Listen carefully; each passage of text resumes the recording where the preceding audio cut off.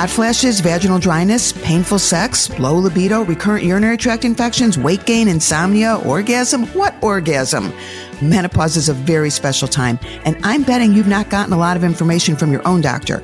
I'm Dr. Lauren Stryker, a clinical professor of obstetrics and gynecology, the medical director of the Northwestern Medicine Center for Sexual Medicine and Menopause, a practicing gynecologist, best-selling author, and a nationally recognized menopause expert. My mantra has always been, if women are given good information, they'll make good choices. And I'm here to give you the inside information on all things menopause. You've heard me say it a million times. If you're struggling with bladder leakage, bowel leakage, painful intercourse, or pelvic pain, one of the reasons, and in some cases the only reason, is a pelvic floor that isn't working the right way. Your pelvic floor muscles need to contract and relax in a coordinated fashion. So you pee when you want to, don't pee when you don't want to, and eliminate pelvic or sexual pain. And the road to a healthy pelvic floor is to work one-on-one with a pelvic floor physical therapist. Since it's a mystery to most women what a pelvic floor physical therapist actually does, it helps to know what to expect when signing up. Today, I'm joined by Janelle Howell, who holds a doctorate in physical therapy and is board certified in women's health PT. And if you're at all active on Instagram, you will know her as the Vagina Rehab Doctor, where she passionately and in the most entertaining way teaches the world how to love their bodies and unlock their highest levels of vaginal health and happiness. Today, Janelle and I are going to take you behind the closed door of the pelvic floor physical therapist's office, so you will know what to expect and what you are likely to experience during a pelvic floor PT session. Welcome, Janelle. I'm so glad to be here. So we have one thing in common that I know immediately, and that's a love of shoes. I'm betting. I went on your website. Everyone has to go on your website. I looked at your picture and I said, oh my God, I want those shoes. I love those shoes. And so I don't know what size you are. I'm a little embarrassed. I haven't given up my heels yet. Us physical therapists can sometimes have some negative things to say about heels, but I do love a good pair of heels. So we do have that in common. Well, this is my approach. I no longer wear high heels out in the world, but I call them my TV shoes. So that if I'm posing for a picture or if I'm on a TV set, I put on these sky high shoes that look amazing, but I don't actually have to walk in. I love it. Only on special occasions. Special. All right. So let's start with this. I'd like to hear a little bit about your training and your background so people understand what it takes to do what you do.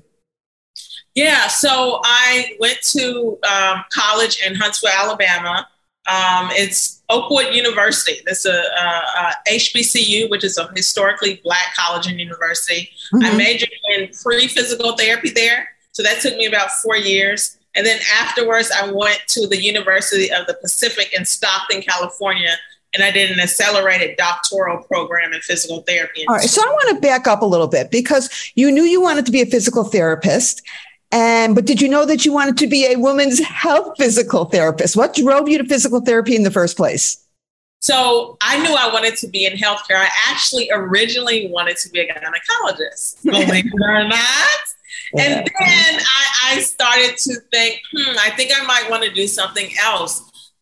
When I was younger, my mom injured her low back and she had to get physical therapy. I mean, before she ruptured the disc in her low back, she could not walk. She couldn't bend over. She had to take off from work. I mean, it was a horrible, horrible injury. And I remember the help that she got from a physical therapist. So that gave me my interest. Mm-hmm. And I said, I think I would like working with people, helping them to live healthier lives through movement.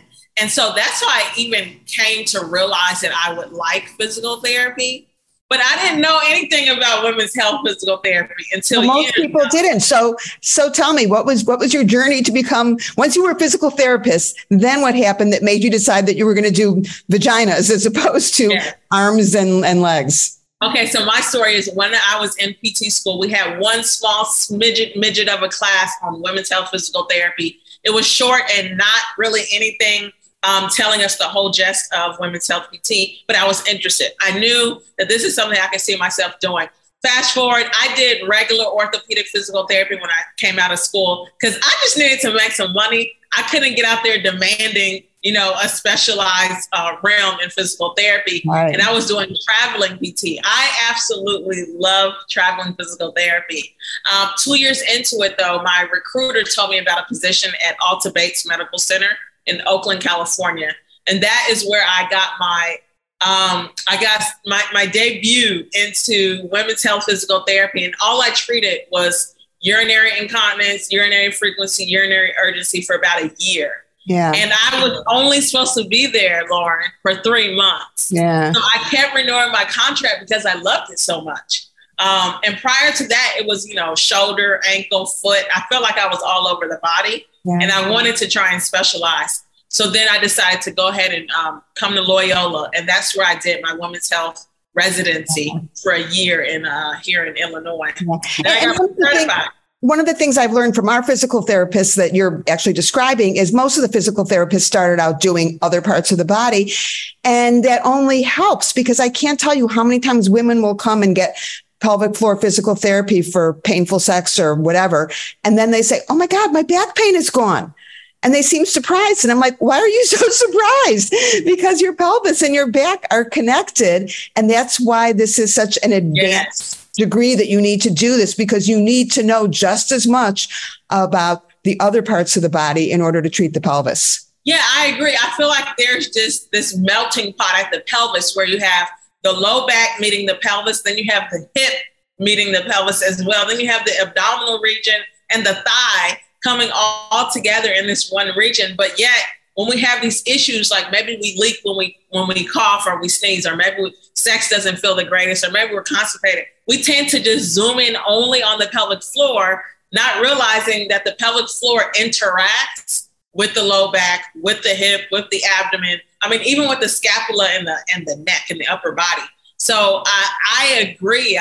It's a good feeling when someone says, oh, wow, my hip is feeling better, or my low back is feeling better, when we weren't necessarily targeting that region, but because of the connection, other things can get better as well. Exactly. So many times I see a patient and I recommend pelvic floor physical therapy. And she says to me, you know what? I did that. It didn't help, or it was painful. It was a waste of time. And then I have to convince her that no, this is going to be different. So I am guessing that you are very often in the same position, that women come to see you reluctantly because they've already been there, done that. And so what do you say to someone who says, hey, look, I'm only here because, my doctor made me, but I have no expectations that this is actually going to help me? Well, I always take it as a challenge. Like, okay, well, you didn't get better with someone else. It doesn't mean that you won't get better with me. And the same goes for other situations. If I go to a dermatologist and I don't have a good experience, I don't stop going to see a dermatologist for my skin condition. I just try and find a better practitioner. So the same thing goes when I get patients that come in and they're even just reluctant to physical therapy, period, because their condition is so severe. Then, I let them know that let's just be open-minded. We're going to try this out and at least give it a chance, because sometimes you can block your improvement by not believing that it's going to work. Because if you don't believe it's going to work, you're probably not going to do what you need to do at home. And you're probably not going to listen to your therapist if you think it's all a sham. And so I think a big part of it is just being open-minded. You have nothing to lose. That's exactly right. All right. So let's say someone is listening to this and they're like, okay, but how do I know? How am I going to know if the person I'm signing up with is as talented as you, is as experienced as you? So what I kind of like to do is walk through what someone should experience, including making that first appointment. How do you know that you're the hands of the expert? What kind of things should happen when you make the appointment, when you show up for your first appointment? Okay, so when you show up for your first appointment, I think one of the greatest signs of a good practitioner is their ability to listen. I mean, because if someone just starts assuming what you need before actually listening to your history, I mean, things that have happened when you were a child can impact how you're living today. I mean, I have a patient who is here to see me for bladder dysfunction, but when she was little, she had a lot of issues with anxiety around using the restroom because her mom made her feel like she had to rush and use the bathroom in a quick manner. Yeah. So even today, as an adult, she has anxiety around peeing. So then me as a physical therapist, if I didn't learn that information, I wouldn't have learned that I also need to maybe work with her on diaphragmatic breathing or work with her on neuromuscular training and not just the pelvic floor, because her nervous system is involved. Right. So I think the number one step is you have to be willing to listen to your patient. And number two, you shouldn't be doing something that is quote unquote good for everyone. I mean, we're probably really confused on the whole Kegel thing right now. So let me back up a little bit, because you kind of skimmed over the history, and that history is so critical, because I know our physical therapists, they ask about everything. Were you constipated as a kid? Did you have any injuries? Have you had any bad stuff? So I think that's the first big red flag, is if someone doesn't take a really complete history. And I don't think you can minimize that. And that should take a good part of the session.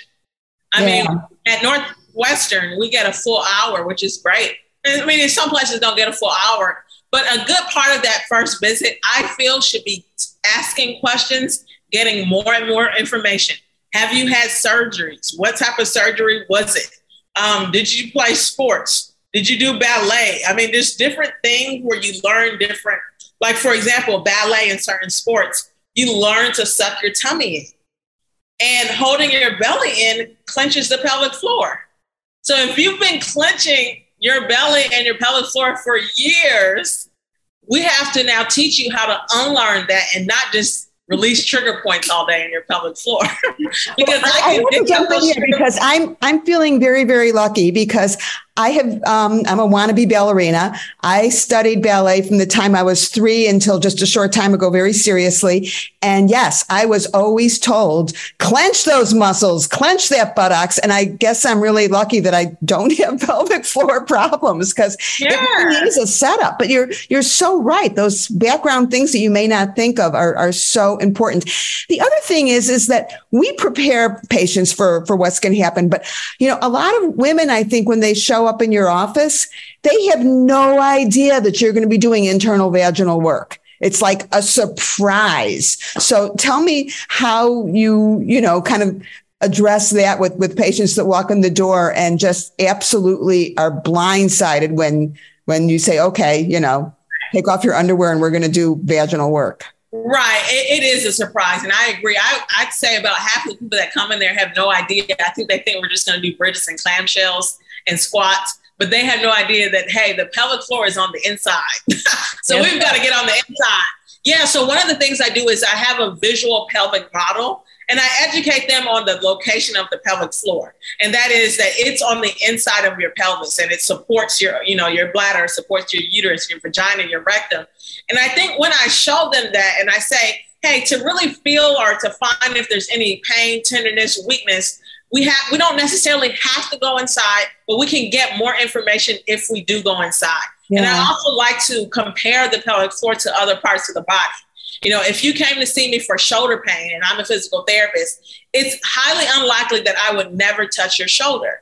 So if you're having pelvic floor dysfunction and I'm your pelvic physical therapist, I need to touch your pelvic floor in some way, even if it's external manipulation or even if it's external examination. An internal exam can give us the most information on how the muscle feels. How is it moving? Is there pain? And so usually that helps the patient to know why it's needed and why it's necessary and how it's going to help them to get to where they want to be, which is, pain-free function, not peeing their pants, just feeling good and having a better quality of life. Yeah, this is hands-on work. So walk everybody through with a little bit of a description of what is involved in internal work. What do you actually do? Because everybody knows what a gynecologist does. It's a 10-second exam. They put their fingers in there, they feel your uterus, and they're out the door. And what you are doing is very, very different. So walk everybody through what it's like. Yeah, so it may look a little different. I know for me, what I do is when I'm doing the actual internal pelvic floor exam, first, what I'm doing is just inserting my finger to see what does their muscle tone feel like just at rest when they're not squeezing, when they're not engaging. Because a lot of times you can tell a lot just from what their muscles are doing when they're not trying to do something. So that there is the first part. Having someone's finger in your vagina, that can be a little nerve-wracking, and sometimes people are guarded. And so definitely trying to help them to relax is a huge part of it. But that's the first part. And also a lot of visual observation happens too. And I know because you work at the vulvar clinic, you know that just looking at someone's vulva can tell you a lot. And so many times I look at someone's vulva and I can tell that it's going to be too tense just by how they look on the outside, because the vaginal opening is like sucked in or it's like lifted higher. So that gives me an idea that their muscles are too active and they're holding tension. I am going to feel around in there. So you might feel like, oh, I feel like I need to poop because your rectum is right behind the vagina. We'll definitely have you squeeze. So we want to know how much strength do you have and also how much mobility. So when you relax and let go of that contraction, how well does your muscle actually drop down and away from the rib cage? Because that tells us so much. So much. And I think that's one of the biggest misconceptions about pelvic floor muscles is everyone has all these, this notion that you need a strong pelvic floor, strong. And I'm like, no, actually what you need is a pelvic floor that is just as good at relaxing as it is at being strong, because that's where the trouble is. And, thank you, Dr. Kegel, but he didn't do everybody a lot of favors in many ways. Absolutely. And I think that's what I'm noticing in pelvic physical therapy is that someone can have weakness and not pee their pants. But it seems like when someone has too much tension, it creates havoc. I mean, I've seen several patients that don't pee their pants, they don't have issues, and they do technically have a weak pelvic floor. But when you have a pelvic floor that is not moving anymore because it's so tense and it's so restricted, that's generally bound to affect your sex life, your bowel health, and your bladder control. Yeah. So that's a really big part of it, is getting them to know, what does it even feel like to let go of my vagina? Because we're so tense, we're so overworked, we're so guarded, we're sitting for so long. The muscles are generally too tight. And this goes for young and older people. Yes, well, that's the other thing too, is so many people that think that this is just something that, for older people. It's like, oh my God, it's, we are seeing women who are in their teens, in their 20s, in their 30s, who have these problems and who would benefit from pelvic floor physical therapy. The other thing that comes up a lot is people are very reluctant sometimes to go to pelvic floor PT because they think it's going to be painful, either because they've had pain from a prior experience or someone told them it was painful. So talk about that. Pelvic PT isn't painful, is it? There may be some discomfort, but it shouldn't be to the point where you're like gritting your teeth, you're guarding because it hurts so much. You're going to be communicating with your therapist. If you're feeling pain, you need to say something, but also your pelvic physical therapist should be looking at how you're tolerating it. So if you're clenching, if you're wincing, if your forehead is wrinkled, your pelvic therapist needs to be aware of that. They need to be picking up on how you are tolerating and responding to what they're doing. Because if it's too painful, you're not going to be able to relax. That's right. What I usually tell my patients is that this is not going to be a pleasurable experience, going through physical therapy, but it shouldn't be intolerable either. It shouldn't be painful. It shouldn't be something that someone is dreading or, that they have to recover from or anything like that. You shouldn't be like, oh man, I'm going to pelvic PT again. If you have that feeling, it's likely just due to the nature of someone putting their finger in your vagina, but not necessarily because it's so painful. Yeah. So that's what I would say there. It should not be painful, but it's not going to be pleasurable either. Well, I think I would use the word uncomfortable as opposed to pain. That's what women tell me, is that sometimes it's kind of uncomfortable, but it's not painful. The other question I get all the time, and in fact, probably the first question I get when I tell someone I want them to have PT is, how long is this all going to take? Am I going to be in PT for a week, a month, a year, forever? And obviously, everyone's issues are different. There's a very big difference between someone who has a lot of problems versus someone that it's really, not as severe. But give it kind of a general time frame for your typical woman who goes to see you, who's maybe having bladder control issues or having some pain with intercourse. So there's definitely a range. I mean, I have my patients who are better in like 4 visits.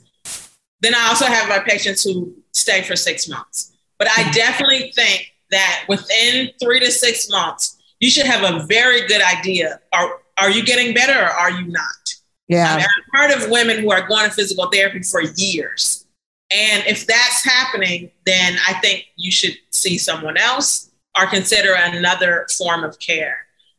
But generally speaking, for my average patient, I would say 2 to 3 months, maybe 4. When we talk about red flags, that's a very big red flag. If you are continuing to go every week and the therapist is doing the same thing and you're not making any progress at all. Yeah. And I want to say this, it doesn't necessarily mean that the therapist is bad. I've had patients that I literally have to tell them, I think you should go back to your doctor now. You see me for 3 months and you have not gotten better. So this physical therapy works, but it doesn't necessarily work for every person on planet Earth. So if you okay, but in defense of your physical therapy, it's that these are multifactorial problems. So a lot of times my therapist might come to me and say, you know what, she's doing really well as far as her muscles are going and relaxing them, but she still has a vulva or a vagina that's a little bit too dry, and whatever you gave her to help with her vaginal dryness isn't working. It's not doing it. And so then we collaborate and figure out, is it the tissue? Is it the muscle? Is it both? And I think that's such an important part of this, is to be able to collaborate with all of these different aspects instead of just saying, okay, it's all on you as the PT or it's all on you as the gynecologist. Absolutely. We really do work very collaboratively. Talk about homework. Our PTs give our patients homework and talk about how important that is. Do you give your patients homework? I do give my patients homework, but I try not to make it overwhelming. Sometimes, depending on how my patient is doing, if my patient is high stress, high anxiety, her husband just died, I am not going to give her 8 exercises to do. I might send her home to do diaphragmatic breathing, and that's it. Because one of the things that I think we tend to forget is that we want our patients to actually do the exercises. So if you give them 8 state-of-the-art exercises, but they don't do them, then they're pointless. And so I'd rather my patient master what I give them and not feel overwhelmed. Because if they get stressed out, they're going to be putting their body in a state that likely tenses their pelvic floor. Then it's pointless. So I do try to make sure that the exercises are reasonable. Generally, maybe 5 to 6 exercises if they're motivated, if the patient is self-motivated. But yes, there should be something you're doing at home. We are great at what we do, but we're there for only 1 hour. That's right. You're not moving into the guest room, which would be. We got you for 1 hour out of the whole week, so we need you to work with us. It's like a partnership. So you do have to go home and start implementing some of the things that we're even talking about. Sometimes it's postural changes that I just want you to sit different. Sometimes it looks like that. It's funny because I want to circle back to that, because at the beginning we were talking about things that are important to happen at that first appointment in terms of taking a really thorough history and getting the whole picture. But one of the things I know that our PTs do, that I'm sure you do as well, is just start off by looking at someone's posture, because you learn so much from looking at someone's posture. Talk about that a little bit. Yes, I am addicted to talking about posture. And if you follow me on Instagram, you know how I've been talking about this a lot, especially in relationship to someone's sex drive. We are finding a lot of, and I'm sure a lot of women that say, I don't have a sex drive, I don't know what's going on, and they want a hormone or they want a pill or whatever. But I look at their posture and their back is so rounded, their pelvis is tucked all the way under. And what that's doing is it's shutting off the blood flow to your pelvic floor. And your pelvic floor is also responsible for moving your lymph fluid and your blood in and out of the pelvis. So now your vagina and your clitoris are not getting the blood that they need. And it's all about blood flow. Everything is about blood flow. It really is. Yeah. I also want to point out, because everyone can't see us, but right. I am sitting up very straight. All those years of ballet, and you're sitting up very straight, but it makes a difference. It makes a difference. So Lauren, I like to tell my patients to untuck their pelvis. You should not be sitting on your tailbone. If you were looking at someone and they had an actual tail, you would not want to sit on your tail. So think about that. Your tailbone is like your tail. Sit on your actual sit bones. You should be able to feel those bones right under your butt. And that alone is going to help your pelvic floor to be in an ideal position. It's going to bring more blood flow to your clitoris and your vagina, which is what arousal is, you guys. It's just blood flow. It's all blood flow. It's all blood flow.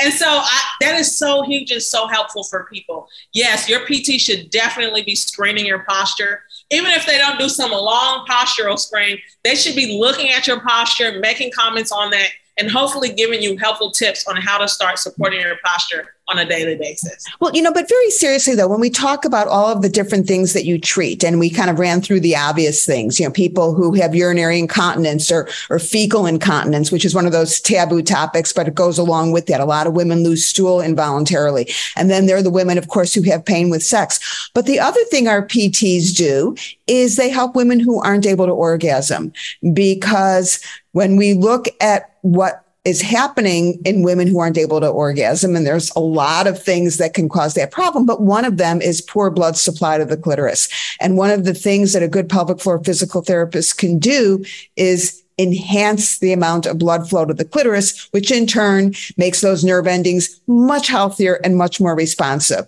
So tell me about that. Do you see a lot of women who come to you specifically because they're having difficulty with orgasm? You know what? No. But I'm hoping that we're changing the game. I'm talking about this more on my platform because I'm seeing it more often when I ask. As pelvic physical therapists, this is not okay. But unfortunately, we were not trained to talk too much about pleasure. It's just, right. Okay, does sex hurt and does it not? Now what I'm doing is, do you have a sex drive? Are you able to orgasm? How is the strength of that orgasm? Is it really weak or does it feel great? All of these things really matter. Do you have pain after sex? All of this is, it's interesting that you bring that up, because I want to mention that a lot of times when someone talks about pain with intercourse, and we're trying to figure out before the exam even, is this a pelvic floor issue? And that is actually one of the biggest ways that I know, because when they tell me, yes, I have pain with sex, with intercourse, and I'll say, okay, but when you take the penis out or you take the toy out, is everything fine? And they go, yeah, everything's fine. As opposed to, does it still hurt afterwards? And they say, oh yeah. All day, I knew that. And that's what, that tells me we have a pelvic floor muscle problem. That's because those pelvic floor muscles were traumatized, are still tight. And I just know, even before I examine that person, that that's someone who's going to need some pelvic floor PT. But that, again, it's the history. It's my history. It's your history. The history is so important in addition to the exam. The other thing, and this, I'm not telling you anything you don't know, but one of my things when I'm out there, because I'm teaching all the time and I'm teaching gynecologists, and I'm like, oh my God, could you please examine the pelvic floor? They're so quick to just check out the uterus and the ovaries, and then they're done. And it's like, okay, please look at the vulva. Touch those muscles. You don't even need to know the name of the muscles. Just touch them and see if they hurt. And nobody's doing it. I wish you could see me. I am cheering this doctor on.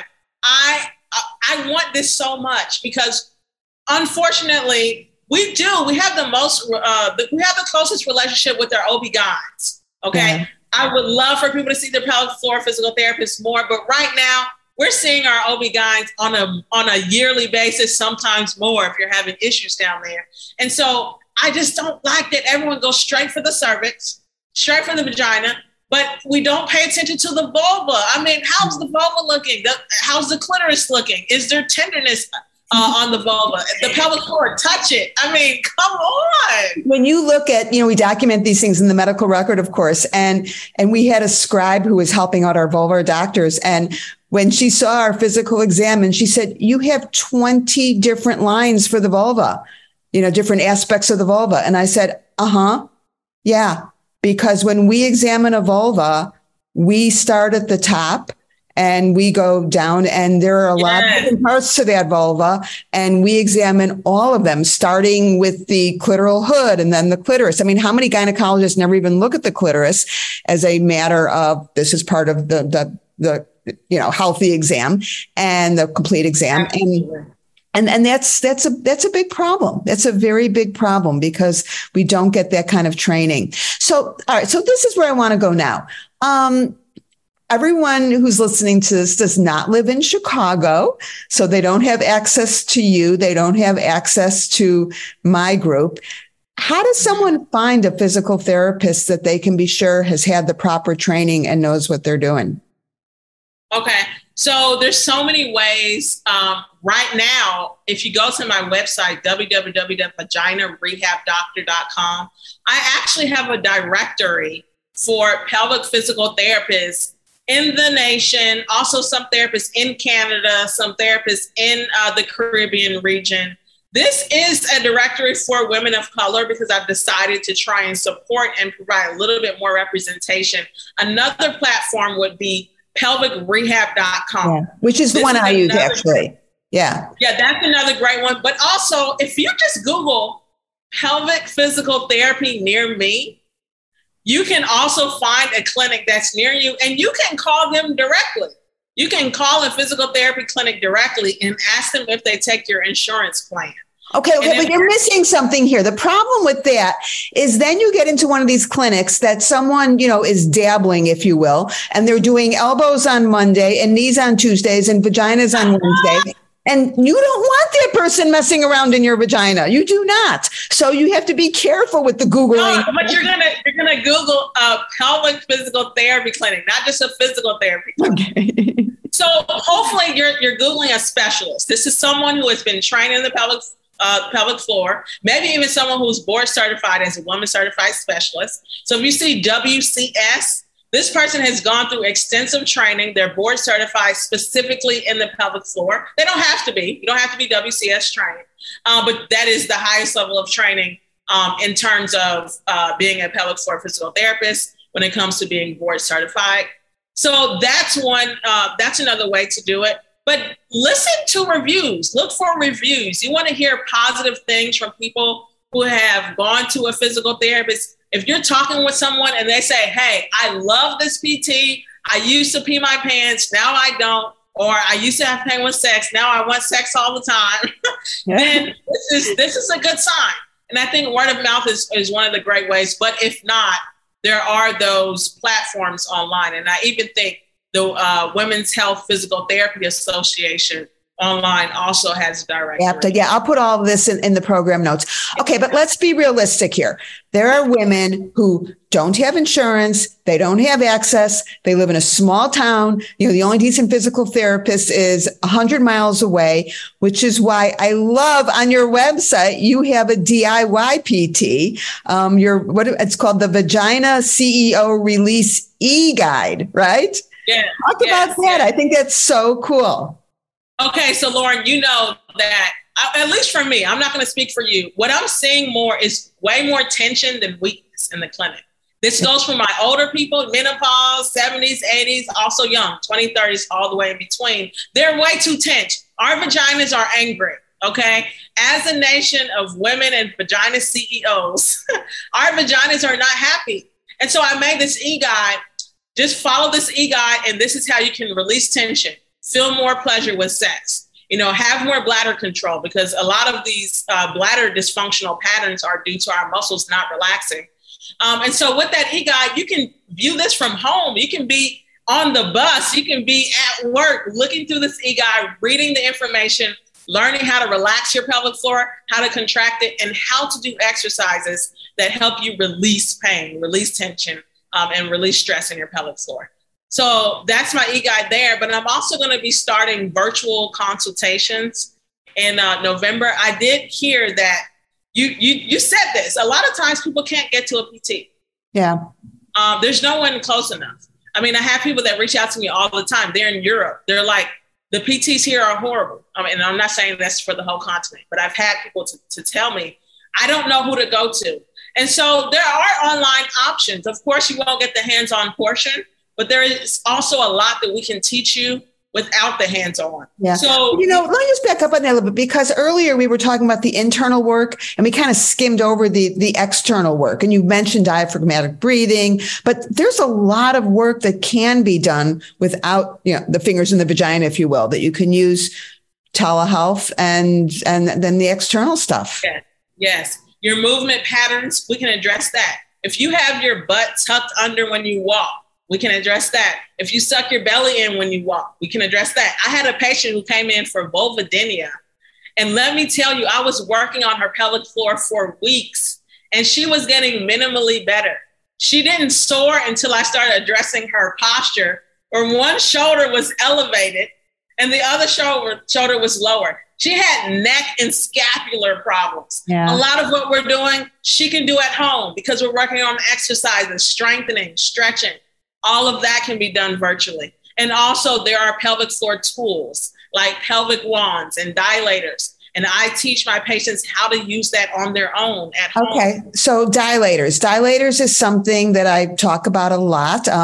In fact, I talk about it in an episode when I was talking about, people who've using their vaginal estrogen and they're still having pain and they can't get to a PT and the whole idea of home dilators.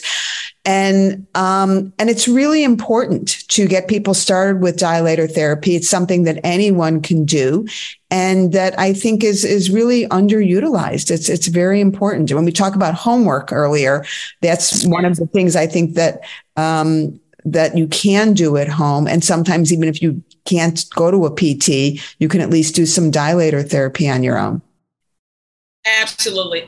I would say after exercises, after breathing, after stress management, it's pelvic wands and dilators. Yeah. Because this helps patients to feel empowered. They can treat their own bodies with these tools at home. That's right. And everyone has this idea when I talk about dilators to patients, they think that a dilator is to stretch the vagina. And I tell them, no, the dilator is to help with the muscle memory, to get the muscles to relax around it so that your pelvis doesn't panic when it sees a penis, if they can relax around the dilator.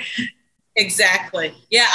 The language that we use, and that's the other thing. When you go to see a pelvic physical therapist, I think that should also be helping you with your language. Let's say you come in with interstitial cystitis or maybe with pelvic pain. If you're constantly rehearsing your pain, that's not necessarily going to get you closer. What I like to tell my patients is start talking about your actions. Today, I'm going to be doing my diaphragmatic breathing. I'm moving forward in my journey for my pelvic floor health. And so one of the things with the vagina is if I say, all right, we're going to loosen your vagina, because for years we've been told that the vagina has to be tight. Right. For a lot of people, that language is off-putting. So I tell them, we're going to help relax your vagina. Right. Well, it's so funny in the whole tight vagina thing. I mean, we live in a culture where it's focused on male pleasure. And there's this idea that male pleasure is if a woman has a tight or a small vagina, which we know that that's ridiculous. And we know that female pleasure is all about the clitoris and has nothing to do with whether the vagina is, tight or loose. And I even hesitate to use those kinds of words. But you're exactly right that there's this value, even if it's really subtle, that people put on the idea of a tight vagina. And there are some societies, they're called Madura sticks. I don't know if you've heard of Madura sticks, that I think, I'm trying to remember where it is, someplace in Southeast Asia, where they put these sticks in a woman's vagina to make the tissue swell and become tight so that the man will supposedly feel more pleasure. And one of the articles I once wrote of, the top 10 things not to put in your vagina, Madura sticks, I think was number 6 or something. Do not put a Madura stick because people buy them online. It's terrible. Oh, I know. And even on social media now, people are still buying things to put in their vagina to so-called tighten it. And I just want to put this out there. If you're trying to achieve pleasure, all you need is a certain healthy level of tension. Anything beyond that is going to take you further away from an orgasm, or those unremarkable, forgettable orgasms that you just barely even feel, because you need your muscles to shorten and relax. That's going to create the strength of your orgasm, not how tight it is. Can it contract and can it release well? So, and honestly, even for your partner, if your muscles are so stiff they can barely contract, then yes, the vagina will be tighter on insertion, but you won't be able to provide any level of movement at all. I think a healthy pelvic floor is best for not just you, but even your partner as well. Well, it's I refer to it as a flicker instead of fireworks. You're not looking for the flicker. You're looking for the fireworks. Yes. Okay. So much work to be done. And that's why I love what you are doing. And, you know, I am relatively new to Instagram, so I do not have anywhere near your followers, but you were one of the early people that I discovered because I love your work. I love what you do because in addition to providing an incredible education and really helping women, it's just really fun to watch you. It's all out there, you know. It's. Oh my gosh, you're making me blush, Doc. Don't do it. It's great. So, anything else? I will put in the program notes where to find you, how to follow you, where to get all your stuff. Is there anything else that you would like women to know? I want women to know that the more you learn your vagina, the more you will love your vagina. So think about education. I mean, how much do we learn about math, about science, about things that really don't impact our quality and our enjoyment of life? So one of the things that I do is I teach master classes. And I'm having one in October 2nd. It's called Things Your Mama Couldn't Say About Your Vagina. Because there's so much stuff that mama didn't tell us or she didn't feel comfortable telling us. But I'm going to talk to you about it. And one of the things that we're going to be talking about is how to strengthen your sex drive. The pelvic floor is also responsible for supporting a healthy sex drive. If it's painful, if your pelvic floor muscles are weak, we talked about the lack of blood flow, then you're likely not going to be as interested. We're going to be talking also about how to do a self pelvic floor screen. We learn how to screen our boobs, right? And that's not the same as a mammogram. I'm also going to be teaching what can you check for on your own that might clue you in as to maybe you need to go see a professional. And then we're going to do some pelvic floor training exercises at the end of this masterclass. So if you go to my website, you'll see that there. You can register if you like. It's going to be on October 2nd. Very exciting. And I bet that will not be the last masterclass you give. I bet this will turn into a regular thing. Yeah, absolutely. I try to do a masterclass every 2 to 3 months. I do a stretch lab or a strength lab every month. And that's like a fitness class where it's more movement, it's more active. The master classes are more about learning. I love it. Love it, love it, love it. This has been so much fun. I'm so glad I discovered you on Instagram and you're right in my backyard, which makes it even better. So thank you for spending this time. Thank you for everything that you do because you make a big difference. You make a big difference in a lot of people's lives. Well, thank you for having me, and I'm so excited to hear this episode. I'm Dr. Lauren Stryker, and thank you for joining me. You will find lots more information in my Inside Information books available on Amazon.com. And follow Francie as she navigates her way through vaginal dryness, hot flashes, and pretty much every menopausal symptom you can think of.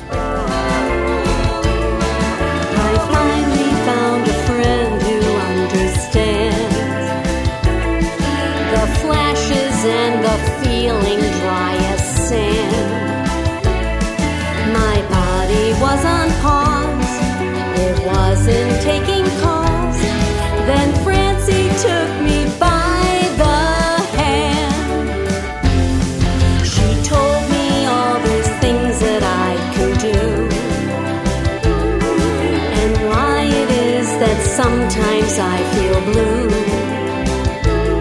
She helped me see the light. Now I'm sleeping through the night.